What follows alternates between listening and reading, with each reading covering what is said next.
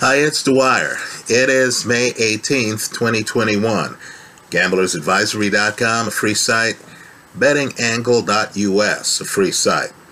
Well, a grenade has just gone off in the heavyweight division. An arbitrator has ruled in Deontay Wilder's favor, leading to a lot of uncertainty over the upcoming heavyweight title fight between his nemesis, Tyson Fury, and Anthony Joshua.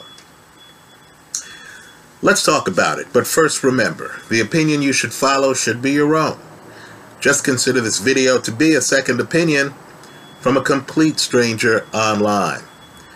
Now let me just say, the idea of Deontay Wilder taking step-aside money to allow the Anthony Joshua-Tyson Fury fight to take place is perilous, right? Just strategically, fill in the boxes here. Understand that according to reports, Tyson Fury and Anthony Joshua have a two-fight deal. A two-fight deal. So if you're signing an agreement to step aside, how long are those two fights going to take? Right? Understand, whatever's going on between Deontay Wilder and Tyson Fury impacts Anthony Joshua. Joshua would have to be a signatory to the agreement,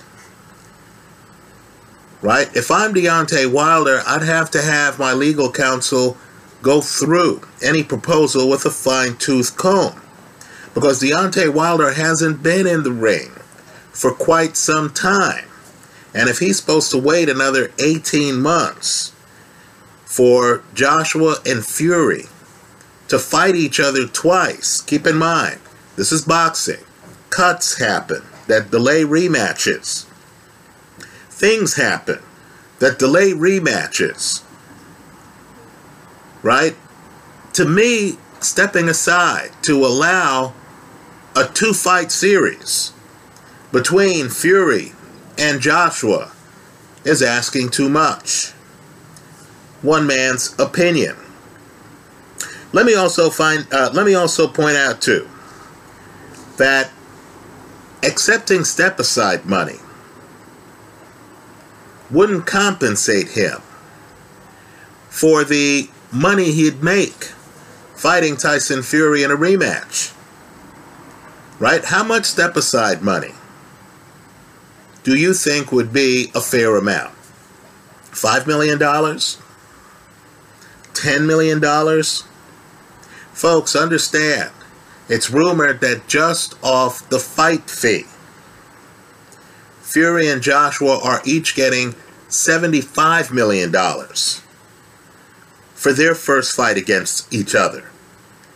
If that's the price level, and keep in mind, you now have Triller out there, and Mike Tyson, for example, is supposed to have gotten more than $10 million for his fight against Roy Jones.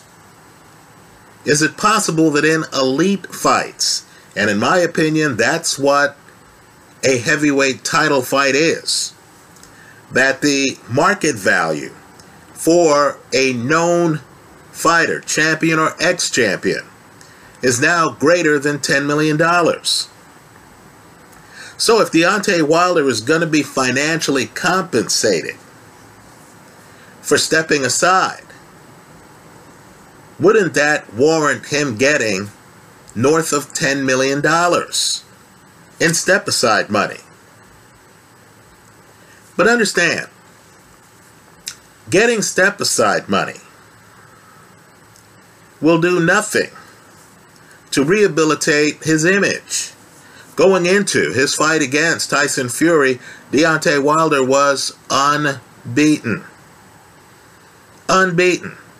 There were those out there who thought he won the first fight. Right? After all, they saw Tyson Fury knocked down twice. The idea, too, is that Tyson Fury took his time getting off the canvas in that 12th round. Did he beat the count? Should the referee have stopped the fight? So the only way that Deontay Wilder gets back the reputation he had, especially after the shellacking he took in the rematch. Let's remember that shellacking. He's dropped off a body shot. That fight ends when his corner quits. Right? They retire him. That's how bad it was. He's bleeding out of his ear. Tyson Fury looks unmarked. This isn't the Otto Wallin fight. Tyson Fury's unmarked. He's just won every round against Deontay Wilder. It was jarring at the time. The only way Deontay Wilder gets vindication is by getting in the ring against Tyson Fury to avenge the loss. You don't get that if you just get handed a check. So, from Deontay Wilder's perspective, and understand, whatever happens here, it's going to take two to tango. They're going to have to come to Deontay Wilder at some point in any negotiation and say, player, can we cut a deal? They're going to have to come to him. He's already won the legal proceeding. Right? At some point, they're going to come to him and he has to ask himself, hey, would I feel good about what's being offered here? I don't think Deontay Wilder is going to feel good about accepting step-aside money. I just don't. Let me tell you the stain step-aside money leaves historically. In the 1990s, we had two guys who actually fought each other in the Olympic Games. Then both became champion. Right? The guy who won the 1988 Olympic gold medal, Lennox Lewis. And the guy who becomes heavyweight champion, Riddick Bowe. At the time, Bowe held the belt, professional belt. Lennox Lewis accepted step-aside money to allow Bowe to fight someone else. So just understand what that did to the argument of who's better, Riddick Bowe or Lennox Lewis. Right? Who was top dog during that time period? Well, even though Lennox Lewis went on to have a great career, there's always the idea that Lennox Lewis had an opportunity to fight Bowe and took step-aside money. And understand, too, I know it's not quickly apparent today, but Riddick Bowe, at his best, had great skills. Right? The argument would have been Bowe was no longer who he was as an amateur. Right? He had improved his game. He had Eddie Futch in his corner. Joe Frazier's cornerman. From back in the day, Freddie Roach's cornerman. So here, Deontay Wilder has to think about where he is in history 15 years from now. Is he remembered as a guy who took step-aside money? So when we start arguing about his place in history versus his contemporaries, right? His place in history versus Tyson Fury, are we going to have a definitive third fight, win, lose, or draw, where we can say, oh, well, here's what happened. Here's what happened in the ring. Understand, the way the games play out, Deontay Wilder only has to be right once. Right? That first fight, quite frankly, I didn't think he won any rounds other than the rounds in which he dropped Tyson Fury. Nonetheless, there is a Deontay Wilder argument. He was the one dropping Tyson Fury. Right? Tyson Fury, I believe, gets dropped in the 9th round, then the 12th round. The argument was, hey, look, the latter part of the fight, Deontay Wilder started to assert himself. right? Wilder could get undressed in a third fight. Like the first fight, he only has to find Tyson Fury once. If he drops Fury in a third fight and ends up losing, there'll be Wilder people who will say, hey, look, he dropped Fury in multiple fights. Right? Multiple fights. Can he get any such level of vindication if he takes step-aside money? I think not. And of course, if he takes step-aside money, there's no chance that he gets a win over Tyson Fury in a court-ordered match, which would, of course, return the luster to his star. Let's also talk boxing for a second. In my opinion, it's too dangerous for Deontay Wilder to fight a Dillian Whyte. Let's be real here. Right? A guy who's been active, a guy who's on the top of his game. I think it's even perilous for him to fight, let's say, a heavyweight with not as big a name. Right? Efe Agaba, who hits as hard as anyone in the heavyweight division. Fans may not know him, but we do. Let's say Deontay Wilder signs to fight a fighter and then looks bad against him. He'll stand to lose far more than he would stand to gain by hopping in the ring prepared or unprepared against Tyson Fury in a third fight for big money. So I'm not sure, when marquee names are getting $75 million for heavyweight fights, I'm not sure if in this era Deontay Wilder can be properly compensated with step-aside money. Let's talk about the Anthony Joshua side of the ledger, because I believe Joshua also has problems. They're threatening to strip him. Understand, there's another guy who might need some step-aside money, Alexander Usyk.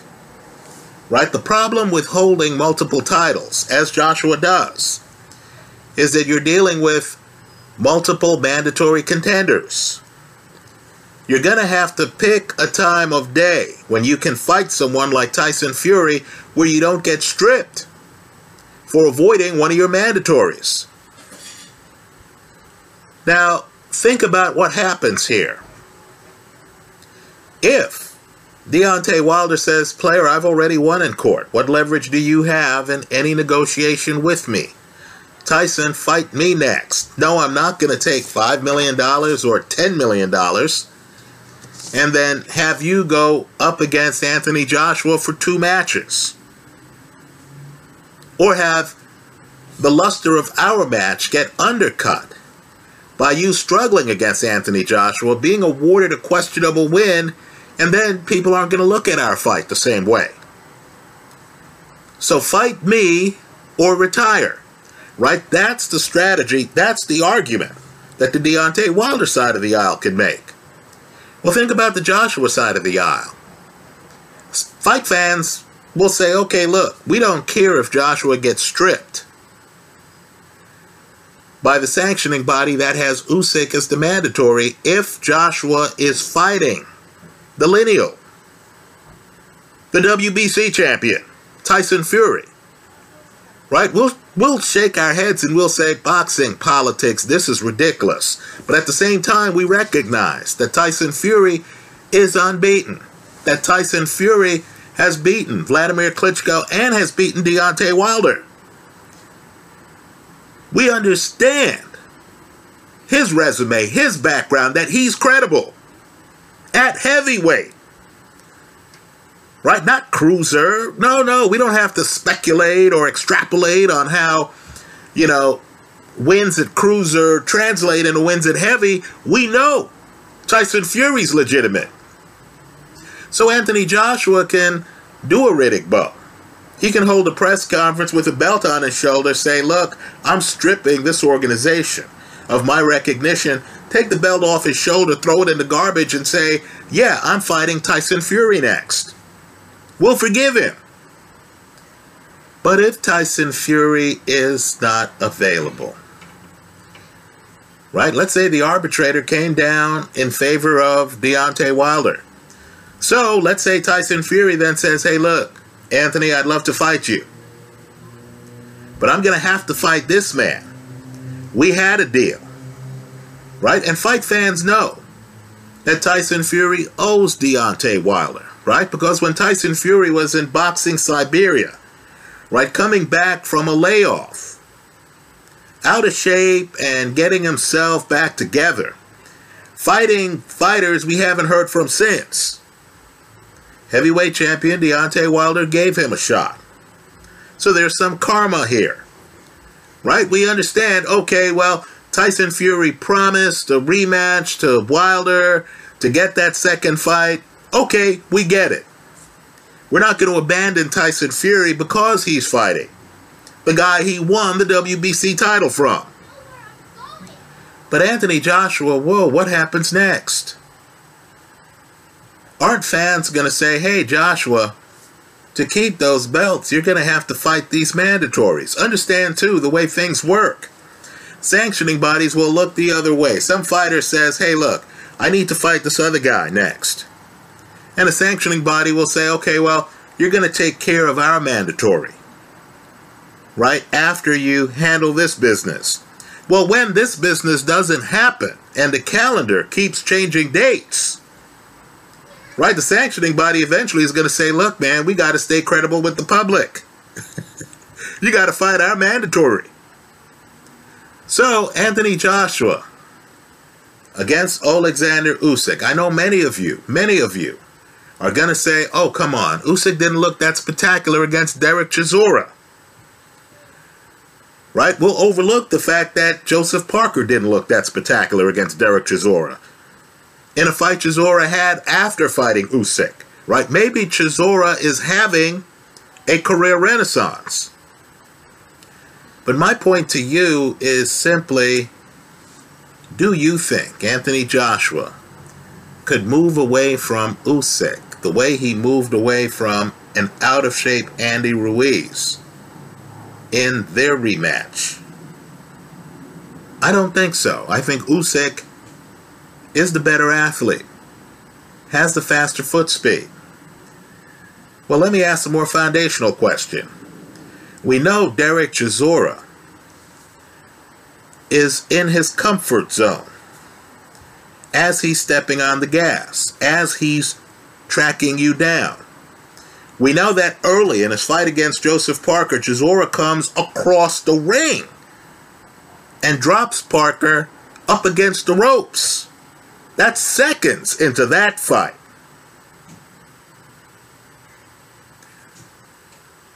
Is Anthony Joshua the kind of guy who's going to come across the ring and threaten Usyk in the first few seconds of the first round?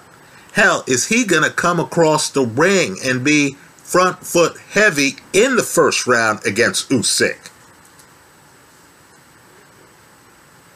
Let's ask even a more difficult question. Is Usyk the kind of fighter who wants to be pursued? Just not pursued as heavily as Derek Chisora pursued him. Right? Understand, boxing is flooded with guys who look helpless, small. Right? Floyd Mayweather, who want you to come looking for them. So as you try to find them, you're getting hit with counters. You're walking into traps. You're getting bludgeoned. Isn't Usyk's style more made for Joshua than it was Derek Chisora? Understand, Chisora has a habit where he drops his head and he throws these looping shots. Right? There's a misdirection play going on where his head is here, but you're seeing shots coming from over here. right? That's not Joshua's game, is it? Joshua's not a guy throwing punches at odd angles after hustling across the ring in the first few seconds of every round. So I get the feeling, and I know many of you disagree with me, but understand, Usyk fought one of the toughest fights he's going to have at heavyweight by fighting Derek Chisora. Style-wise, the fight's a nightmare for him. Chisora's a guy who was crashing the pocket against David Haye, heavy puncher, against Vitaly Klitschko. Right? That's who Chisora is. A fighter who's not heavily on his front foot crashing the pocket, but who's a little bit more laid back and methodical and slower. Isn't that exactly the kind of fighter who Usyk has made his Hall of Fame career against? Understand, we are talking about a former undisputed cruiserweight champion who is unbeaten today. A guy who can get up on his toes and move. A guy who could also, when necessary, be flat-footed as he was in the closing rounds of the Tony Bellew fight. Right? So this Deontay Wilder situation is perilous for a number of people. If you're Anthony Joshua and you do nothing, and Fury goes off and fights Deontay Wilder, you could find yourself getting stripped. If you fight Usyk, who knows what'll happen? You could lose your titles. Let me also say, too, that, you know, people's careers progress. Right? You see a guy 1 year and he looks a certain way. Then you see the guy 4 or 5 years later, and the guy's a little bit different. Is that the situation right now with Dillian Whyte? Right? Everyone here knows I had Povetkin in that Dillian Whyte rematch. You know, I love underdogs who have won the first fight by stoppage. Right? I was looking at Dillian Whyte and I thought, you know, Dillian Whyte's a little bit tethered to the pocket. Right? Dillian Whyte certainly was KO'd that first Povetkin fight. But let me tell you, as I was looking at that first Povetkin fight, you know, it was just interesting noticing Dillian Whyte's power in both hands. Then you saw the second Povetkin fight, and it was pronounced. I think Joshua was a very good fighter. Joshua certainly took care of Dillian Whyte in their first fight, although I thought Whyte started the fight strongly, then hurt his shoulder. Right? Well, let me just say, I'm not sure if there are any guarantees in a Joshua-Dillian Whyte rematch. I know people are going to say, oh, Dwyer's here hating on Anthony Joshua and stuff like that. No, far from it. This is just a recognition of who Usyk is today and of how Dillian Whyte has firmed up his game. Right? Before you laugh at the idea of Dillian Whyte being competitive against Anthony Joshua, and the problem Joshua is facing is he's so big in the sport. Understand, he's one of the few guys who can rival Canelo in popularity. He's so big in the sport that if he's not fighting a Fury or a Wilder, you're going to expect him. You're going to demand him fight an Usyk or a Whyte. Maybe even a slimmed down Andy Ruiz in what would be their third fight.